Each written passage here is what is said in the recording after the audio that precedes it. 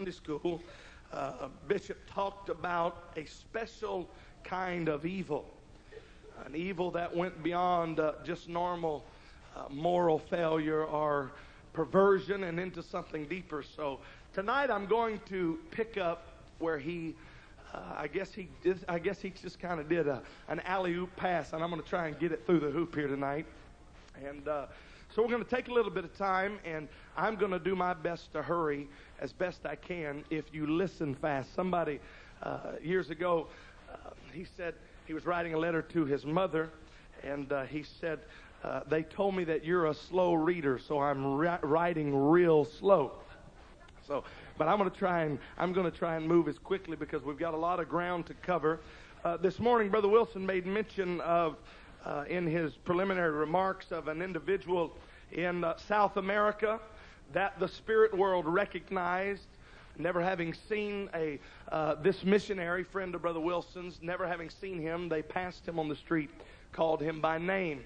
Many years ago in the country of Colombia, I believe it was, Brother Bill Dross, the father of Brother Wynn Dross, who was a powerful missionary in his own right, happened to go to a mental institution to pray for an individual that he had never seen. The man had never seen him, and when he walked into the area where this insane man was, the man began to scream, "Bill Dross, the Pentecost." There was an awareness of the spirit world knowing when the man of God came to town. I had a similar experience when I was pastoring in the San Diego area one night late. Sister Young and I and some family members were in town, happened to be in town preaching, and we were showing them the sights, and ate downtown one night late at a place that stayed open.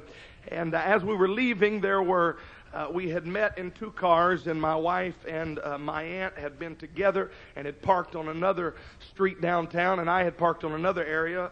And so not wanting them to go down these dark streets at night by themselves, I sent my uncle to get my car, and I walked with the ladies to help drive their car. And along the way, there was what appeared to be a homeless woman strung out on drugs. It looked like to me, it was very evident she had known the taste of heroin.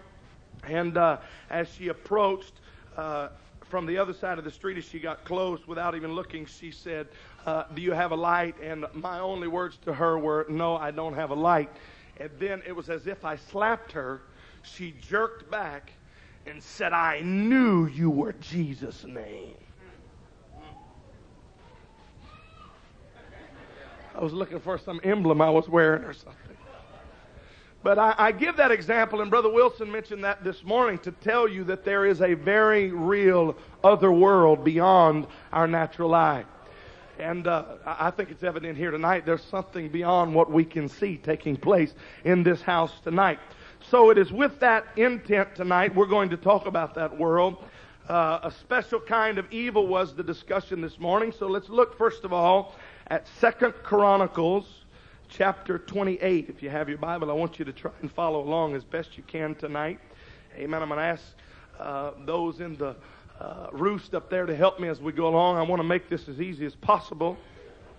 2 Chronicles chapter 28 is where we will begin. Verse number 1. If you're there, say amen. If you're not there, just read on the screen. I think it's up there. Amen. Ahaz was 20 years old when he began to reign. He reigned 16 years in Jerusalem. But he did not that which was right in the sight of the Lord, like David his father, for he walked in the ways of the kings of Israel. At this time, Judah and Israel have become a divided kingdom. The people of God are divided, and so Israel has already gone the way of the earth, so to speak. And so now he begins to emulate his compromising brethren, and makes also molten images for Balaam. Now watch verse 3. Moreover, he burnt incense in the valley of the son of Hinnom, and burnt his children, everybody say his own children, in the fire. After the abominations are like the abomination of the heathen, whom the Lord had cast out before the children of Israel. Now turn over a few pages to 2 Chronicles chapter 33. We're going to begin at verse number 1. How many's ready to receive the word of the Lord tonight? 2 Chronicles 33. Manasseh, verse 1, was 12 years old when he began to reign. He reigned for 55 years in Jerusalem, but did that which was evil in the sight of the Lord, like, here's that word again, like unto the abominations of the heathen. He's copying the heathens, whom the Lord had cast out before the children of Israel. Skip down to verse 6. He caused his children, say his own children, to pass through the fire in the valley of the son of Hinnom. Also he observed times and used enchantments and used witchcraft and dealt with familiar spirit and with wizards. He wrought much evil in the sight of the Lord to provoke him to anger. Here's this place again. Both times there is a strange event taking place of the king's own children being passed through the fires of idolatry, human sacrifice. And notice it takes place in a place called the Valley of Hinnom. Amen. Now let's turn to the book of Jeremiah. Jeremiah, the 7th chapter. We're going to find this place, Hinnom, again mentioned in the book of Jeremiah. Jeremiah, the 7th chapter, and verse number 30. For the children of Judah have done evil in my sight, saith the Lord. They have set up their abominations in the house which is called by my name, to pollute it. So what the heathens were doing outside of the kingdom, they begin to emulate. They begin to copy. And now it's not enough just for them to copy it. They have brought it into the house of the Lord. They have polluted and defiled the house where his name is. And they have built the high places of Tophet. Bishop Wilson this morning talked about Gehenna and hell. The word Tophet is interchangeable with that particular word. It is a place of burning, we'll see later on, which is in the valley of the son of Hinnom, to burn their sons and their daughters in the fire, which I commanded them not, neither came it into my heart. Therefore, behold, the days come, saith the Lord, that it shall no more be called Tophet, nor the valley of Hinnom, but the valley of slaughter. For they shall bury in Tophet till there be no place. I want to speak for a little bit tonight on this subject, the fires of Hinnom Valley. The fires of Hinnom Valley. Put your Bible down beside you in your lap, and I want you to bow your head.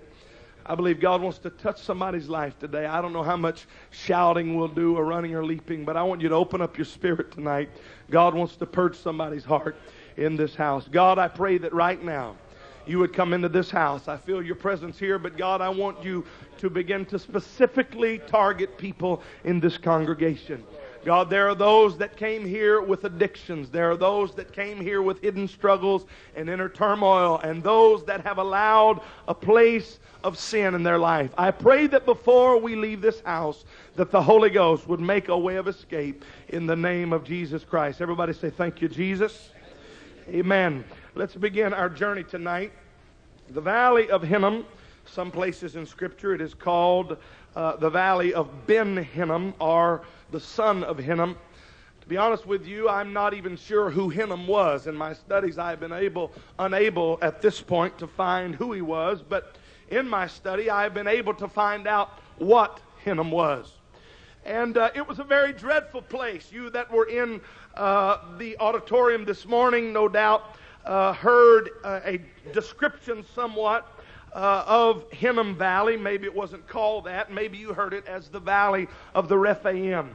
The Valley of Hinnom, the Valley of Rephaim are the same place. These two valleys are really one valley. And it is a very dreadful place in the historical perspective of the Word of God. We first read of it, as Brother Wilson brought to our attention this morning, as it is called the Valley of the Rephaim. It was the valley, as the original language calls it, the Valley of the Gigantum, which would be transliterated giants into the English language. I won't take time to validate all of the points again. You need to buy tape number 1. And so we'll just kind of promote that again, I guess. Amen. But for the sake of time, let me just hurriedly say that this is where we first hear or read of this particular place called the Valley of the Rephaim, or the Valley of Hinnom. It was a place of destruction and death. The giants, these offspring of fallen angels, these offspring of what Enoch would call, we got a little ring, you can turn me down a little bit up here. These offspring, as Brother Wilson brought out, these giants that were born to the strange mystical union between the sons of God and the daughters of men. It was from whatever that strange event was, it was these giants that came forth. And this was the area, this place called the Valley of Hinnom, or the Valley of the Rephaim. This is where they would abide. They would set up their camp, so to speak. They were very skilled, as Brother Wilson brought out today, to war against God and His kingdom. Their ultimate plan was to pervert the seed, the righteous seed, because the promise had been given forth that of the seed of the woman, Messiah would come, the deliverer would come. And so these strange offspring, as they were, the gigantum, or the giants. The original indication, the meaning, I called late last night. I called to a professor of ancient languages, and I asked him about these particular verses, and I said, what does all of this mean? And he instructed me. He said that there was definitely scriptural indication that there is somewhat of a mystical union that took place, and a strange set of beings that the book of Enoch would describe, as well as other places in the scripture, that the offspring was neither a man nor a beast, but was some strange thing that would abide in this area. And he said, I said, do you really mean that this was something that people understood in scriptural times? He laughed and he said, in my studies through history and the Hebrew language and the Septuagint and historical writings, it became a very extreme thing of embarrassment to the Jewish people. And so every chance they got, they did their best to strike this story from any kind of record and try to just wash it over as something else. And so here we are a few thousand years later, and it's all very strange to us because it's not something we readily discuss. But nevertheless, here we are. You already thought the Rock Church was a bunch of weirdos, and now I am validating that. Amen. But at this point, this place of destruction that has been inhabited by the opponents of God's people, this mystical region of spiritual struggle and a place of strange goings on, it had become a miasma of cauldron decaying flesh, as we saw this morning, the foggy vapors of disease and death and struggle in life being snuffed out over and over again. It had become the place of pollution. In fact, your commentaries will talk about, wherever you see the term Tophet relating to hell, the reason the commentators say that Isaiah, for one, called the place of hell Tophet, because to the Jewish reader, to the Jewish student of the Word of God, all of them knew the polluted place that Tophet was. They all knew about this burning trash heap in the Valley of Hinnom. And so the writer Isaiah, talking about the cursed place where these beings from hell would be cast, and the leaders of the opponents of God's people against the opponents against God's people, he said, when I talk about hell, I am going to call it the most indescribable, terrible place that the Jewish people would know. That's what we're talking about tonight. Jesus would make reference today. Brother Wilson made mention of Gehenna and hell as this place outside of the eastern gate of the city. This place, Gehenna, Tophet, or hell as it would come. In fact, Gehenna and Hinnom are from the same root word. And so Jesus, understanding all of the history that has been there, not only as a Jew but as God Himself, He makes reference to this place of burning and fire and destruction and punishment. And so the Valley of Hinnom was the abode of these strange earthborn, as the Septuagint calls them, these strange offspring of these beings that have fallen. The offspring, if you were to read in the ancient languages, this language professor I spoke with last night begin to tell me about writings that date 2,500 years before Christ, those that have been able to be found. There is one particular writing that talks about this strange group of beings that had fallen from heaven. They are called the Cathro-Tenuma. They were in other places called the Ingwanaki or the Nephilim, very close to what we see their offspring called the Rephaim. And these strange creatures, as history and the Word of God indicates, are neither man nor beast. They are, like Brother Wilson mentioned, the satyr. They roam in wilderness places. They seek after dry places. And in fact, in your own personal studies, there is a particular book from ancient history called the Epic of Gilgamesh that spends time dealing with one of these particular beings that claim to be three-fourths deity, who was desiring an eternal abode of life, but was not able to be granted by the other fallen creatures were there. And the reason I make mention of that is you and I are now in a Western civilization where we go to work and have a lawnmower and buy a dog and take vacation, and everything is kind of in the box. But in years gone by, there was very strong relationships of somewhat we find between the mystical world of the spirit regions and that of just human terra firma. There was somewhat of a connection. I don't know how much of that we have time to go into tonight. But there is indication in the Scripture, and I will do my best to hurriedly move through this, that there was an unholy union between these fallen creatures of light that had brought everything that they had learned in the heavenlies into some type of strange relationship, giving birth to an offspring that would war against the kingdom of God. They had come to pervert the seed. There's strong indication that this was the reason for the flood. In fact, if you read the book of Enoch, what little bit I have read of the earlier parts of that book, the latter parts of Enoch is why it was never canonized, because they were proved to be spurious, because 500 years after supposedly they were to be written was when they were released, and it was very strange and all kinds of crazy things that were added to it. But if you read the beginnings of that particular book, there are indications that these spirits talk about the flood that destroyed their offspring. These fallen ones, these Nephilim, these strange creatures that are there in the heavenly regions, banished to earth to never be able to ascend above certain levels. I don't know what all of that means. I see where the Bible says, I beheld Satan fall as lightning. There's something strange that takes place in the realm of the unseen. But you see, the flood destroyed the offspring. But the progenitors were not all destroyed. As we will see in Scripture, there was something that would again take place into what we know the word, the miasma at Hinnom Valley would continue. This mystical region was still the haunting ground of these fallen spirits. One place in the Scripture, the prophet called this place the waste howling wilderness. In our text, we have read how three different kings in their relationship to Hinnom Valley, in the poisonous vapor of the abominable idolatry, King Ahaz, the king of Judah. 2 Chronicles 28, he is a 20-year-old man that takes the throne. For 16 years he reigns as king.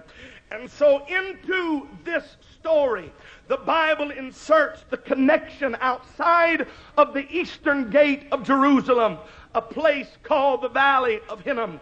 The very valley that the giants inhabited. The very same valley that the Bible calls the place of waste, howling wilderness. The very place that these spirits we see in the New Testament that said we would rather live in a pig than go into that empty wilderness. This was a place where these spirits roamed. It was their haunting ground, if you please. And so it's not long. Now you got to understand, these are not heathens we're talking about. These are the people of God. And so this king Ahaz ascends to the throne. Close proximity to the haunting ground of the fallen angels. seeking embodiment. It's not long until the house of God is polluted with molten images, altars erected to heathen gods in the house of the one true God. It goes down a series of declivity. It moves into a place that is beyond description, as Brother Wilson made mention. It moves to a special kind of evil because it leaves just idolatry and it leaves just moral failure. It moves just past sin. And then we find this godly, supposedly man, a man of God who has not only worshiped false God, not only polluted the house of God, but now he causes his own children to pass through the fire. He offers his own children to the gods of the heathens. The scripture says, after are like the abomination of the heathen, whom the Lord had cast out. God had removed some things from the people of God. God had taken some things and he said, you are not to have any part because you are a holy nation. You are a separate people. You are the called out ones. He called them his church in the wilderness, the ecclesia in the wilderness. You are not going to be like the other nations round about. But now we find a man living close to the haunting ground of the fallen ones. Suddenly his worship is polluted to the point until he begins to emulate the heathen. Through the poisonous vapor and the foggy mist, the fires of Hinnom Valley burned. Hell was expanding herself. Tophet was in expansion. We go again to another scripture we read, 2 Chronicles, the 33rd chapter. Another day, another king. His name is Manasseh. Young people, you need to hear this part especially. Manasseh was the son of a godly king by the name of Hezekiah. He had a godly heritage. He was blessed as a child to grow up in the home of an anointed king. Hezekiah had achieved the role in the place of God's kings, that he saw the wealth and favor of God that even King David never saw. There was wealth there. The Bible describes him as magnified, I quote, in the sight of all nations. He was a king that had riches and honor. The Bible speaks of all of his silver and gold. He had been blessed with spices and shields and all manner of jewels. Then, as the scripture over and over again indicates of wealth, it begins to talk about his storehouses, the increase for corn and wine and oil. He had the stalls that were filled with all manner of beasts. His flocks had grown until they were full and overflowing their boundaries.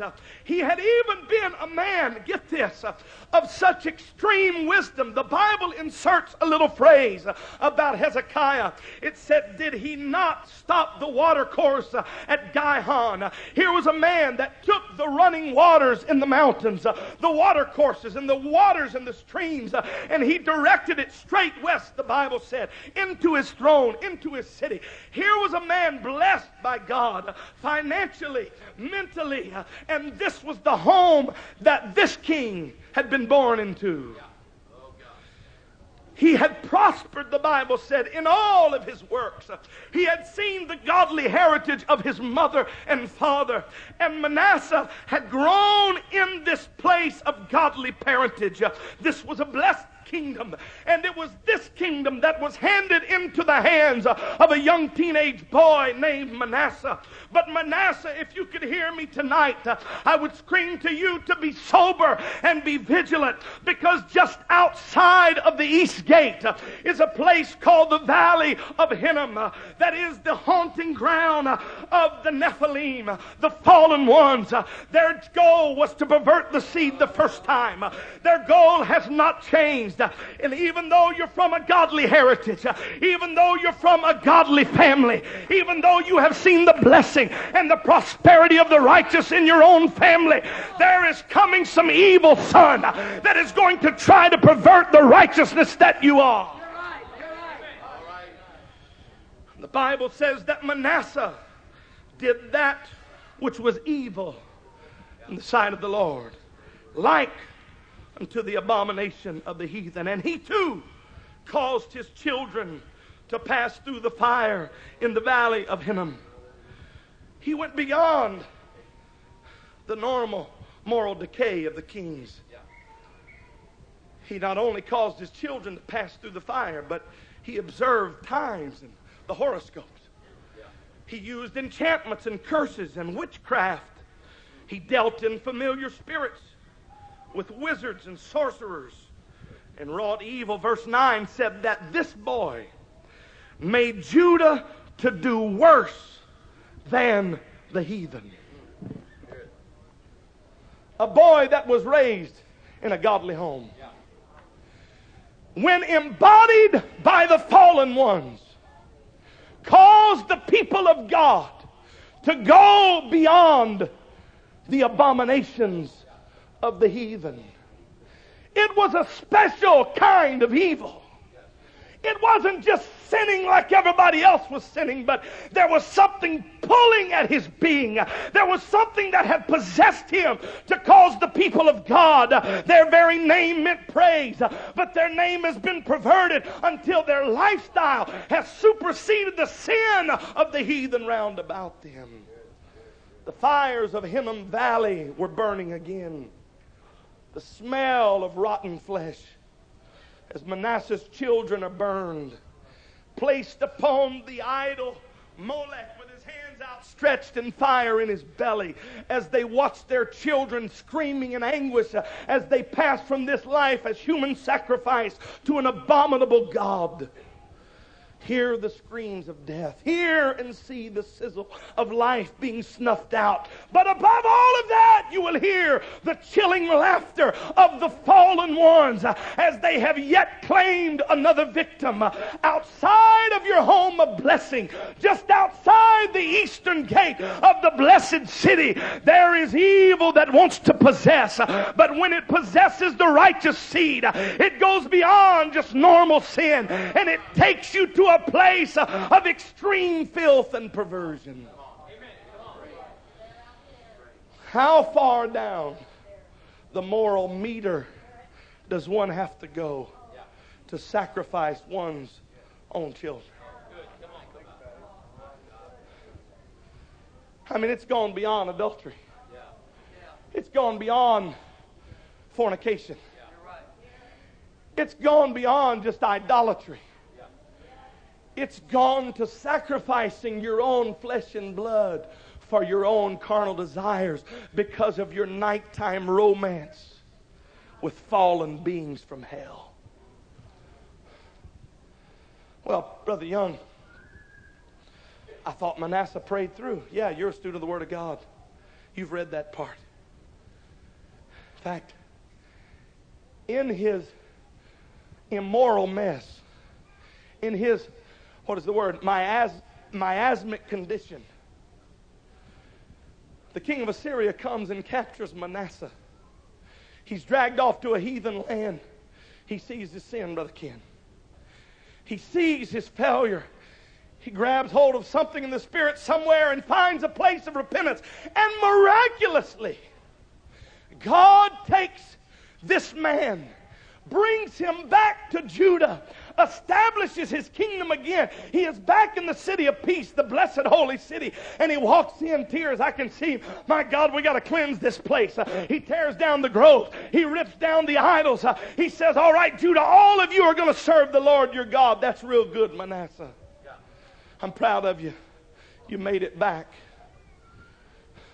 But the problem was, when those fallen spirits left you, you had a little boy by the name of Ammon who saw your failure and your repentance, but all he remembered was your failure.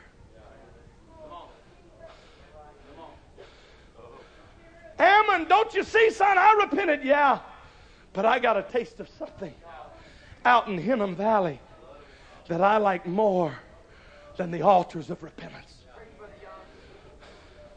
How many people have walked away from God and make their way back broken and ruined and crippled, and God brings restoration? But I want to ask you, how many of their kids ever make it back? The Bible said that this man, Manasseh, as he dies, his son comes to the throne. He only reigned for 2 years, but in 2 short years, you see these spirits that had left had come back 7 times stronger, and they came upon a young teenage boy, and in 2 years, the Bible said that he caused them to do more than anybody else. The fires of Hinnom Valley still burned. They burned until they had caught. I don't know how it started. Maybe walking by the polluted heap. Maybe by the old swampy place of rotting flesh. But the vapor, the fragrance got a hold of Ammon. And it caused him to do more evil, the Bible said, than his father. The fire of Hinnom Valley continued to burn. How many children did Hinnom Valley slay? How many perverted acts took place in the valley of Hinnom?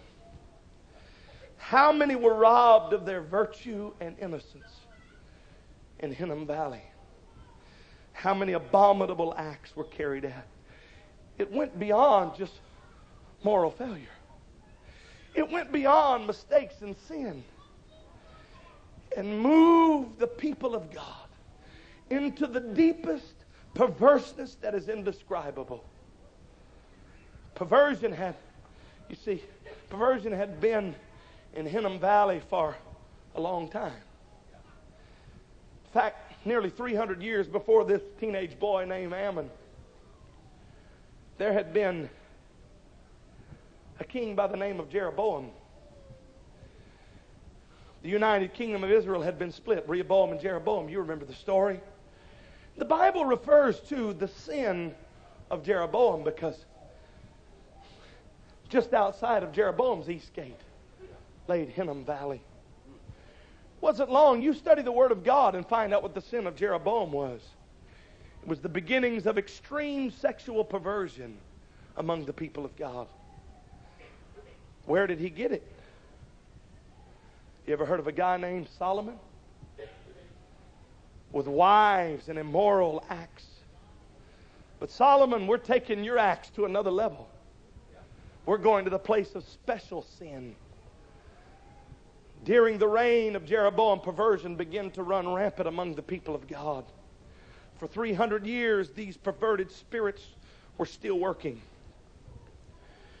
Till 2 Kings describes it to the point at the time of Ammon and the one that would follow, as it had got to the point, hear me, that the houses of the Sodomites that were by the house of the Lord, where the women wove hangings for the groves. The groves were the high places. You've sung the song, Going Up to the High Places. What was the high places? It was in the groves of the trees.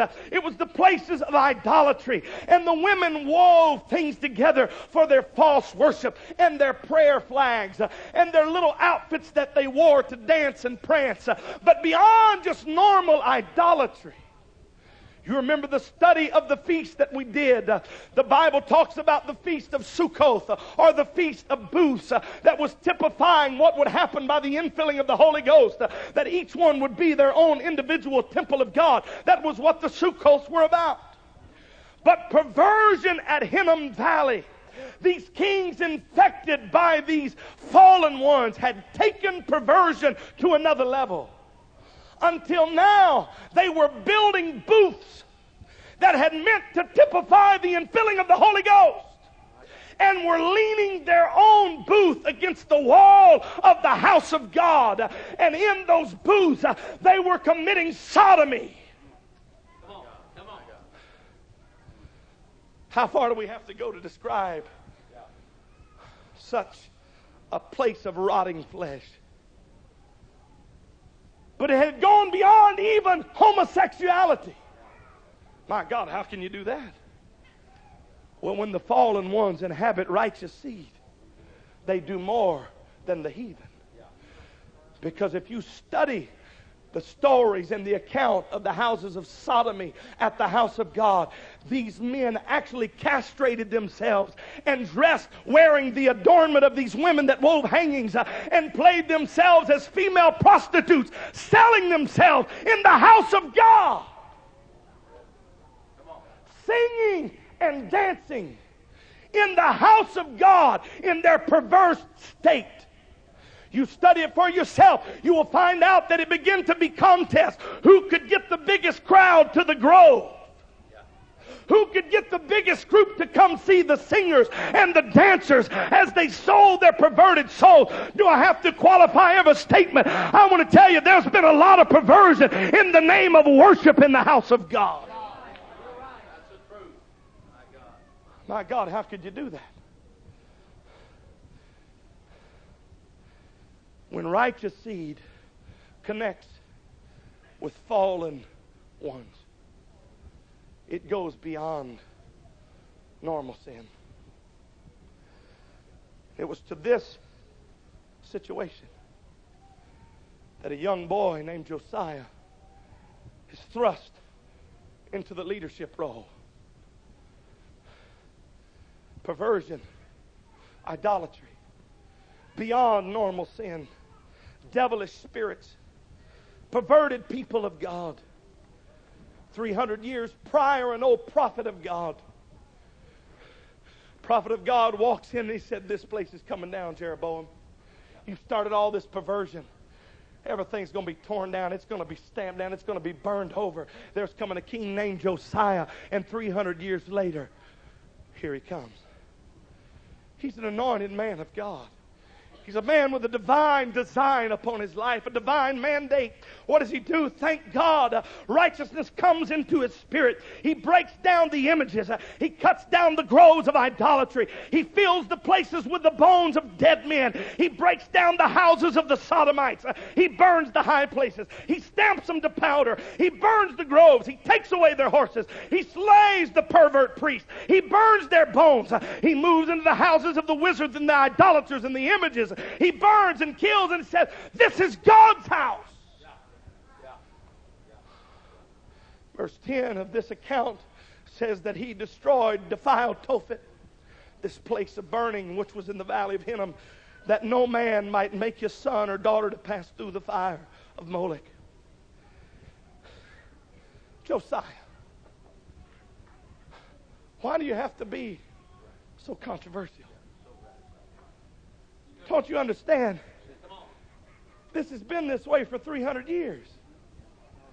Don't you understand that this is the way we've done things? Don't mess with what you see. It's how we're growing. They're so talented. They're so anointed. I mean, they bring a lot to the table. Why do you have to be so controversial? Why do you have to be so old-fashioned? I mean, come on, don't you understand? Why don't you just be like your daddy was? Yeah, come on. Brother Morgan, I want you to get 2 Kings chapter 23, verse 23.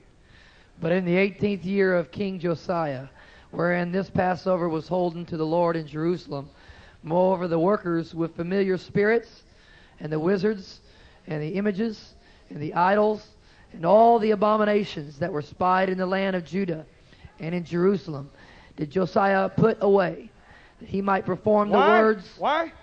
That he might perform the words. I want you to read that with me. That he might perform the words of the law, which were written in the book that Hilkiah the priest found in the house of God. Josiah. Just leave that up, Sister Tara. Why are you getting so riled up? Why do you want to rock the boat? We've got a good thing going.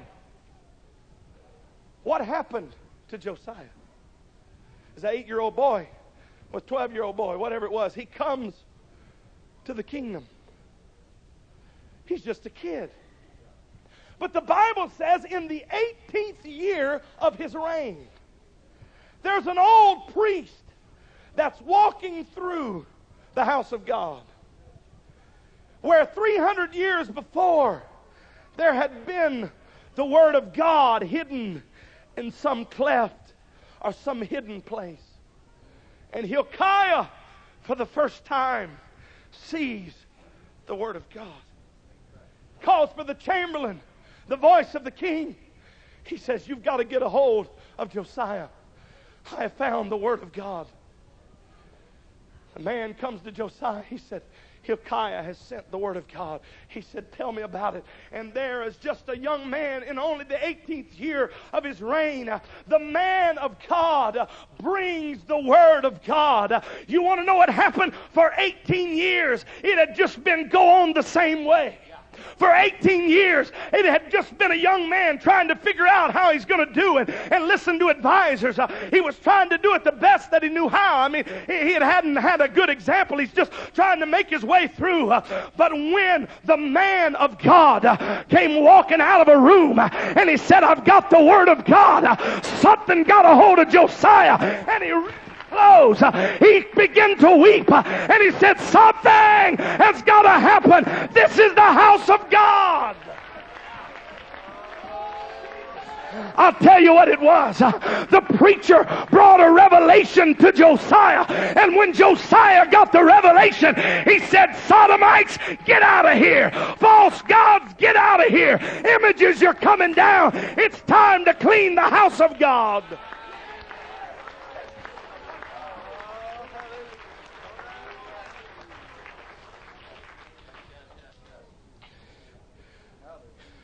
Hilkiah brought revelation. Hilkiah brought understanding. And Josiah brought reformation. Isaiah the 29th chapter, talking about this same area, the last verse of chapter 30 in this whole discussion, he begins to talk about this very place called the Valley of Hinnom and Tophet, and he says it's reserved. This is the area that the prophet Isaiah talks about. And then all of a sudden, right in the middle of all of this doom and gloom, he says, they also that erred in spirit shall come to understanding, and they that murmured or whispered or talked about the dignitaries or the dominions over them, those that whispered and complained, he said something's going to happen, and they are going to learn doctrine. What's happening? The only way to stop the fires of Hinnom Valley is somebody's got to get the Word of God and bring a revelation. The Bible says that those that erred in spirit got understanding. And those that murmured learned doctrine. Why do I preach like this? Because the spirits that haunt Hinnom Valley are still seeking embodiment tonight. These spirits are still at work. All the Rephaim, they got wiped out in the flood. Those earth offspring, they perished. But there were some strange beings between heaven and earth that were neither beast nor man that are still out there. Still at work, perverting doctrines and compromising spirits. Quickly, get your Bible. Go to 2 Peter. I wasn't going to do this, but we're here. I've already preached too long anyway. 2 Peter chapter 2. What'd you do? You want to come see a reed blowing in the wind?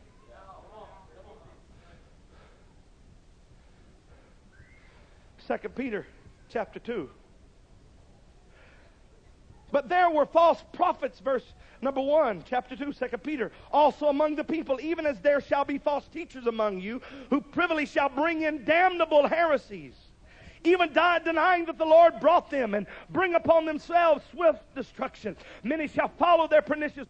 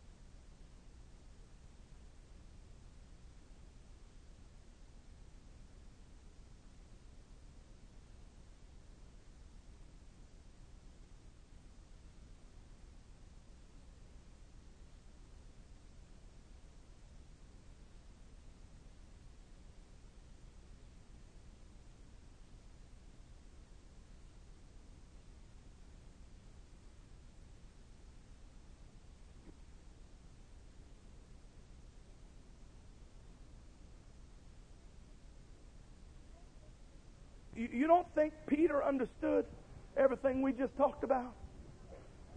He is in fact quoting from the book of Enoch that Pastor Wilson and I have already discussed this morning and tonight. He again picks up where Jude talked about, as you heard this morning. For if God spared not the angels that sinned, but cast them down to hell, and delivered them into chains of darkness to be reserved unto judgment, and spared not the old world, but saved Noah, the eighth person, the preacher of righteousness, bringing in the flood, and turning the cities of Sodom and Gomorrah into ashes. What are you doing? He's making the connection. Yeah. But then he goes a step further, and he brings to mind a man by the name of Lot, who Lot has moved into a place beyond just normal sin and moral failure. In Hinnom Valley, these kings we read about caused their children to be sacrificed to the whims of these fallen beings. What do we see Lot doing? It has moved beyond homosexuality until the angels of the Lord come. And what does he do? He reaches in and offers his own children. And Peter, picking up on this, he's talking about the fires that burned. He's talking about the valley of Hinnom. He's talking about those compromising, evil spirits that wreak havoc among the people of God. And he said, don't you realize that those spirits that worked in Noah's day, those spirits that worked in Sodom and Gomorrah, the spirits that worked in the day of Lot, they are still working in the church today.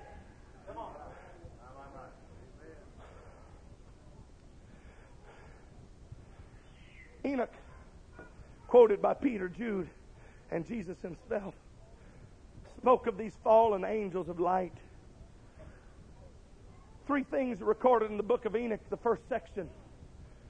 Number one, these fallen beings came to the earth and began to teach men to make weapons of war. Number two, they taught the painting of the face. And number three, the shading of the eyes. Oh, brother, I'm not sure about all that. You're getting into Redneckville. Well, that's interesting. That's real interesting. Come on. Jude, after discussing, we just read 2 Peter. Jude, after discussing men creeping, Sister Tara, put it up here. Likewise, let's go. He begins by talking about men that creep in unaware. The Bible says ordained of old. Ordained of old. What does that mean? In other words, there's some kind of old connection here. They're ordained to this condemnation. And what is it they begin to do? Hold on. Everybody watch me. We're not there yet. Watch me. What is the first thing that these old ordained spirits, the reason they're called men is because the term is actually in the masculine form. So the translators called it men, but it's really not men at all. It's spirit beings. These old spirit beings, the first thing they do when they come into the church, Jude says, is they turn the grace of God into lasciviousness. What does everybody that begins to compromise truth always want to talk about? They always want to talk about grace. We're under grace. We're in the dispensation of grace. It doesn't matter how you live. It doesn't matter how you dress. It doesn't matter how you act. It don't matter what you watch. It don't matter what you wear. We're in grace. And Jude says, you better be very careful, because there's some old spirits that have haunted God's people for a long time. And the first thing they do when they get in the house of God, like spots on your feast day, they begin to turn the grace of God into something less than what it was intended to be. He goes on and he talks about angels who kept not their first estate, like unto Sodom and Gomorrah, going after strange flesh. Likewise, also these filthy dreamers. These aren't just normal sinners. These aren't just normal, moral failing people. But these are filthy dreamers. In fact, in the original of the Scripture, this verse begins with an adverb called homoios. indicating that it is with perverse beings that these filthy, decrepit, rotting, stinking, homosexual or strange flesh spirits have come in and have defiled the flesh.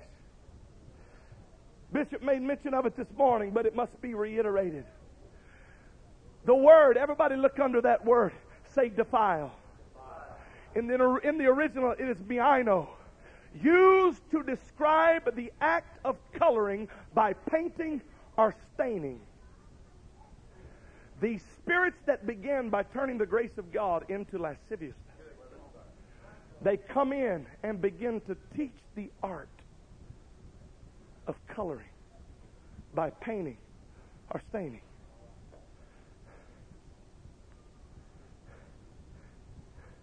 Some of you don't believe it. In fact, let's go a step further. Everybody say, me, I know. That word is used over and over again in the Scripture and in the Septuagint Greek version of the Old Testament for the term sexual impurity. The Word of God connects the painting of the face with sexual impurity. Oh, I just thought that was something some redneck made up. 2,500 years before Christ, a man wrote, whether inspired or uninspired, he still wrote that fallen beings came and taught the shading of the eye and the painting of the face.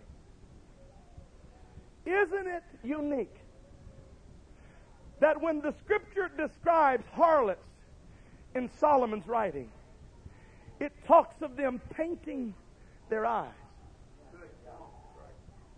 Isn't it interesting that when the Bible speaks of a painted woman, it describes a spiritually and sexually perverted woman by the name of Jezebel? Isn't it interesting that 100 years ago in the good old USA, the only people that painted their face were the harlots and the prostitutes? It all began with spirits of perversion. Brother Young, this is Sunday night. Let's shout, let's scream, let's dance, let's get the shout beat going. Let's talk in tongues, yeah? But unless we preach like this, it don't matter how blessed you are in the city. It don't matter how blessed you are in the field. It don't matter how many times you cast down disease and poverty until you get a revelation of the Word of God.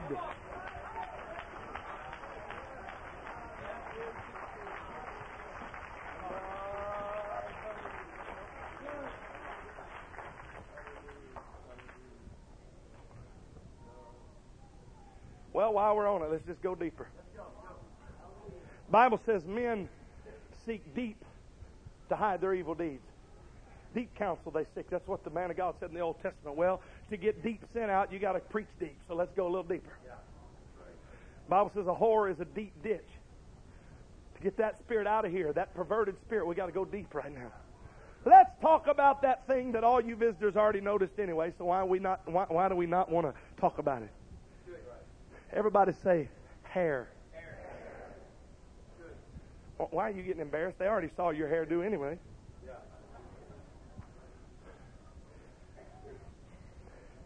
Paul makes the connection of this act of the cutting of the hair with sexual impurity.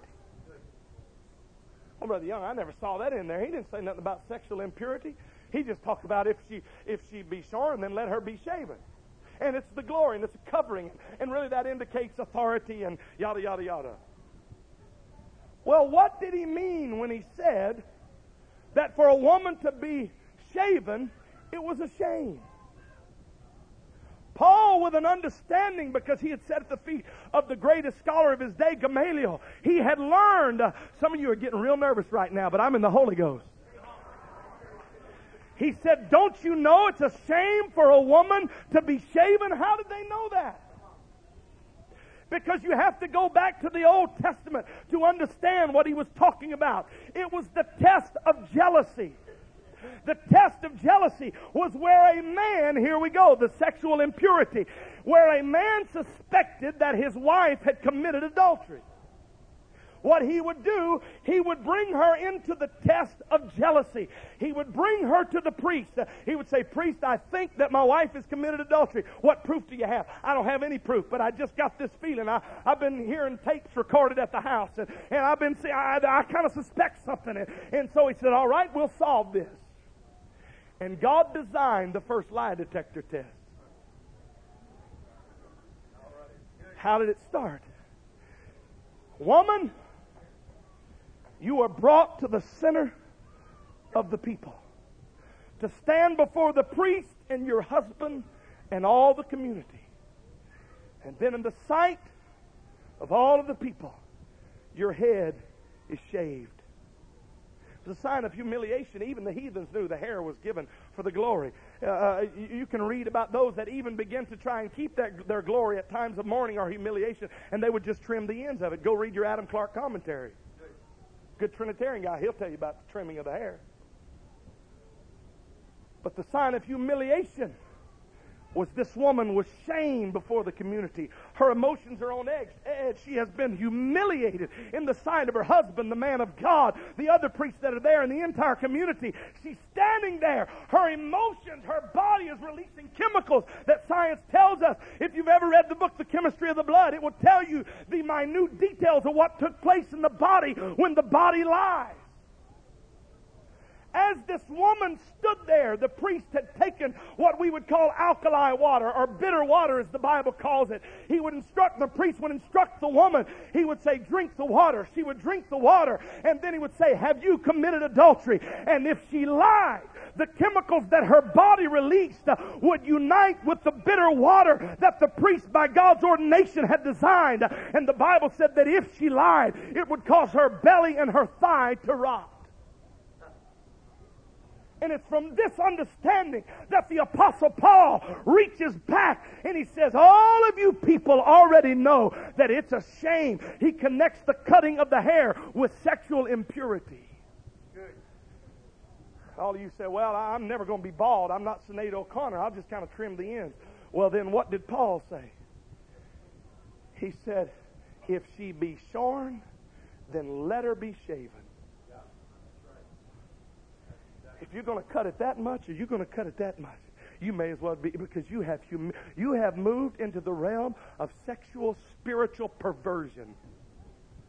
And it was from that understanding that he took another step, and he said, "Therefore, a woman ought to have glory, power on her head because of the angel."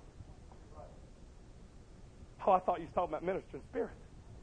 I thought you was talking about Gabriel and Michael are going to come down and see me with a long hairdo and a big bun and bring a blessing to me. No.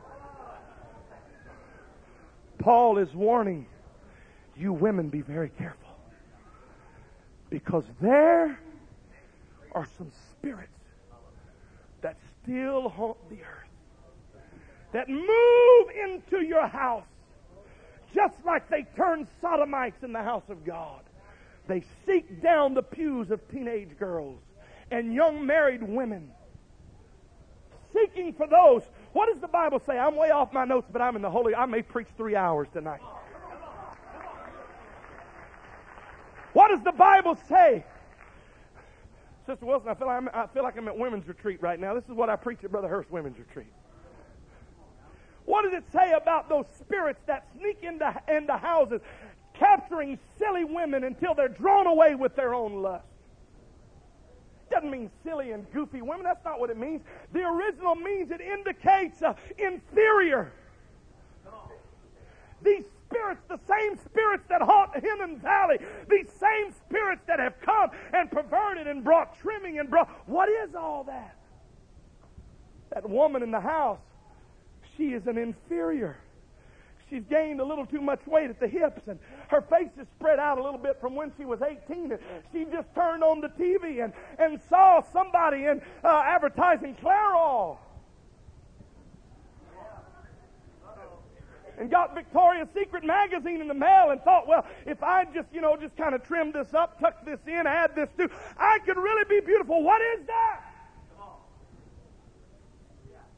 The Bible says these silly women with these spirits sneak into houses until young women and ladies, forgetting, never understanding that they're already made in the image of God, just like Eve was. He had told them 6 times, you read it for yourself, in the image of him made he man and woman. He made them in his image. And what's the first thing the devil does? He sneaks into her habitation. And he says the reason God don't want you to do that is because he knows the moment you do it, you'll be like God. What just happened? She was already like God. But this feeling of maybe I'm not as beautiful as I could be. Maybe if I just painted it up a little bit. Notice it was a fallen angel that brought her destruction. Maybe if I just reworked all this and changed what it looks like and the color and add a little here and insert a little fat from my hip and my lip.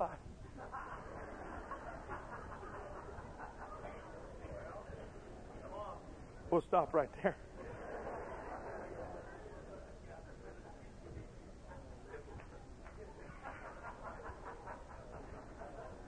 But what happens? Have you ever seen an apostolic that knew how to put on makeup?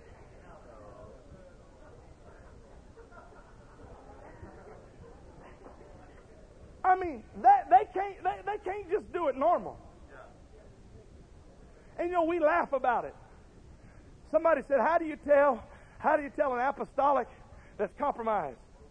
They're the ones with the black eyes from their earrings hitting them in the eye when they're shouting. But why do we laugh about it? Because it's true, first of all. But the reason is whenever the righteous seed is joined in union with fallen spirits, it goes beyond the abominations of the heathen. It will never be able to just kind of exist. It will always lead to more. Anybody hearing the word of God tonight? Spirits are at work today. Perversion in the house of God. I mean, think about it. I'm going to make some of you mad right now, but I could care less. We have arrived at a day where we can sing the songs of Zion and click on porno sites 3 hours later.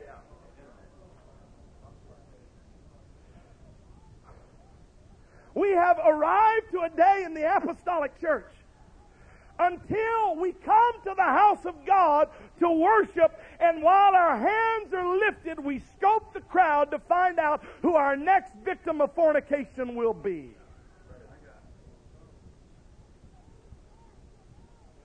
It has even gone until now we can have divorce in the church, and both parties decide to stay. How'd that happen?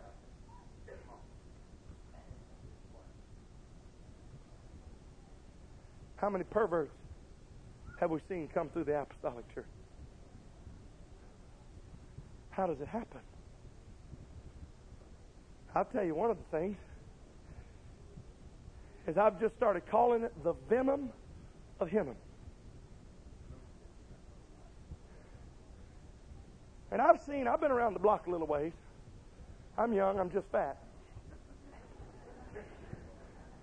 37 preachers in my family. Both of my grandfathers, one of my grandmothers. I've been around. I grew up sleeping on Pentecostal pews. I've been youth pastor in 3 churches. I pastored 2, 3, or whatever I'm doing. I don't know what we're doing. I've seen a little bit in my 26 years.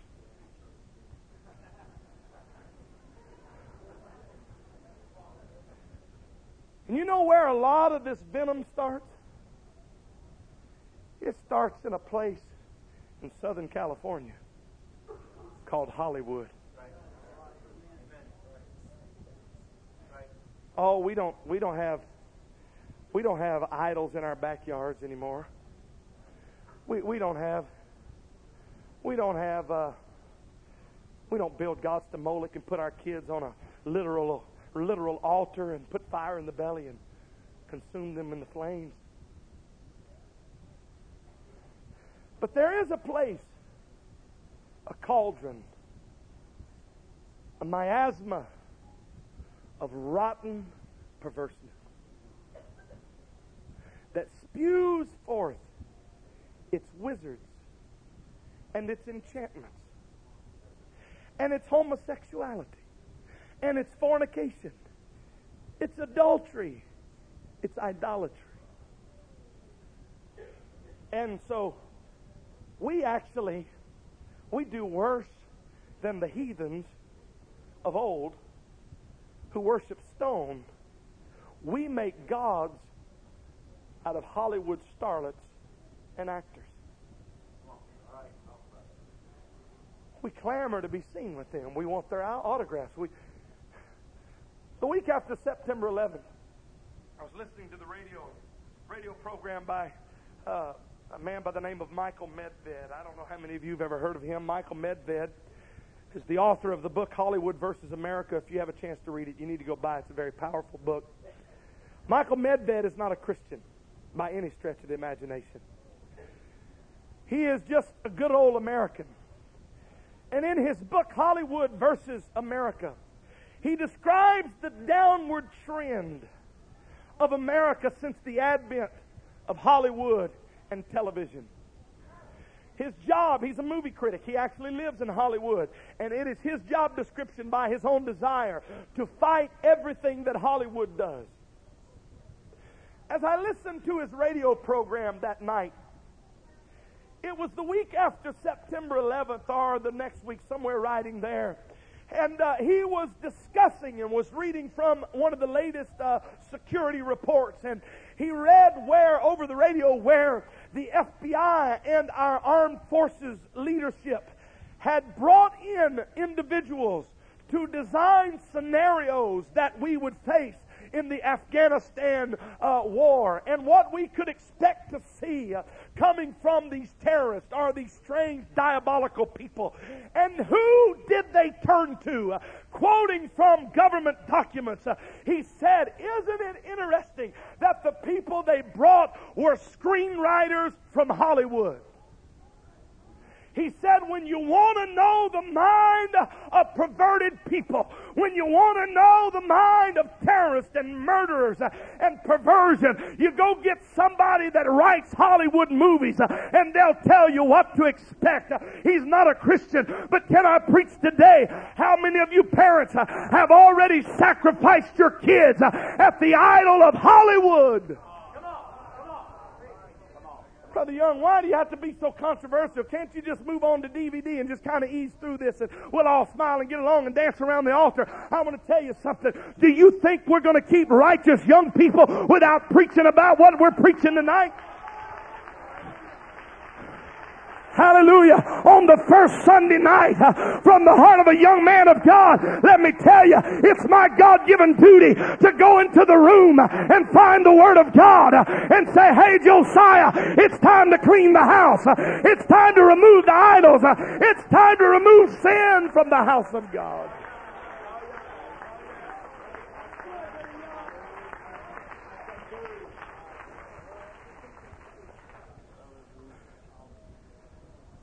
Somebody better wake up. I said, somebody better wake up. I'm so stirred up about this right now, I won't go into details, but I got on the phone today and called a pastor friend of mine who's been blessed of God. And I love him. And I said, "You know what you need to do?" I said, "Bishop Wilson and I are doing a series right now on some things that your church needs to hear." He said, "What is it?" And this is the third time I preached this sermon today. I preached it all the way home from Oakland. He said, my God, I got to have this. I said, well, when? We're coming. I just took over. I said, me and Bishop are coming. He said, man, you don't know. He said, I'm fighting all hell right now. He said, I said, well, we're coming. Well, Brother Young, that's not the way you're ever going to get elected youth president.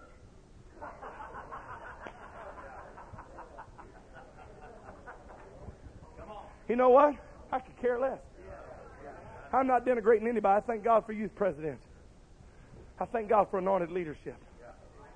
But I didn't get in this thing to win friends and influence people.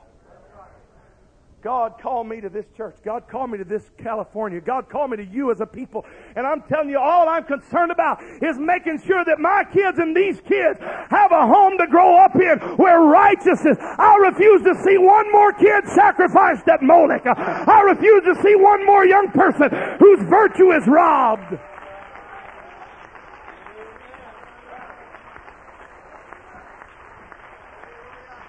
I was in discussion. I'm almost done. Sit down. I was in discussion in the last 2 weeks with several pastors.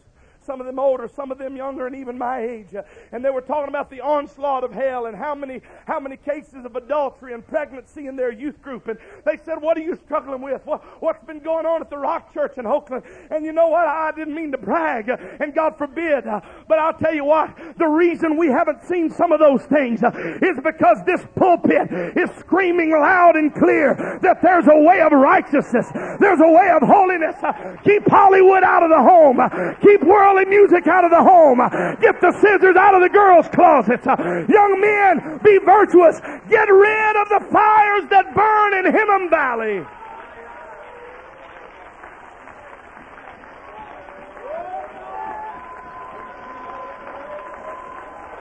Woo! I feel a revival in this house tonight. I got a feeling that 2002 is going to be the year of revelation. It's going to be the year of understanding. All those that err in spirit are going to get understanding. Those that murmured are going to learn doctrine.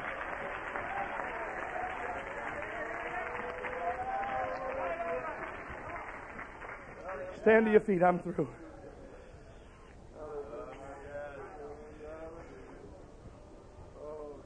God is going to do a work in the Rock Church.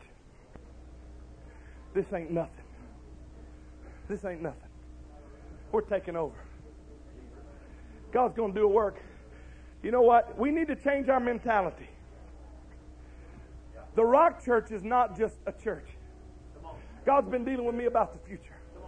The Rock Church is the headquarters church. I'm changing my mentality. Brother Mallory has been working on me. God's been working on me. I've been looking at the Word of God. This isn't just some place we're building a big church to say, everybody look at us. No. We didn't just come to Sacramento for Sacramento. We're taking over, Pop. We're taking over, Brother Morgan. We're taking over, Brother Sargent. We're taking over, Brother Jeremy. God's going to do a work in the Bay. God's going to do a work in Northern California. God's going to do a work in the world. Hey, we just got word.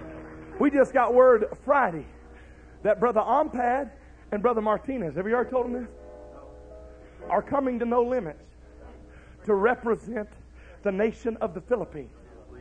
The greatest leaders in the Philippines are coming to the Rock Church in February to the new No Limits conference. They've changed their whole schedule. There's people coming from all over this nation because they hear about what God is doing, what God, the visions that He's putting in. Hey, we didn't come here just to fill this pew.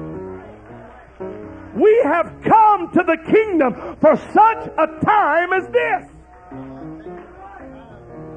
There's going to be missionaries come out of this church. There's going to be pastors. I'm believing God for every town between here and San Francisco. We're going to put a church in it.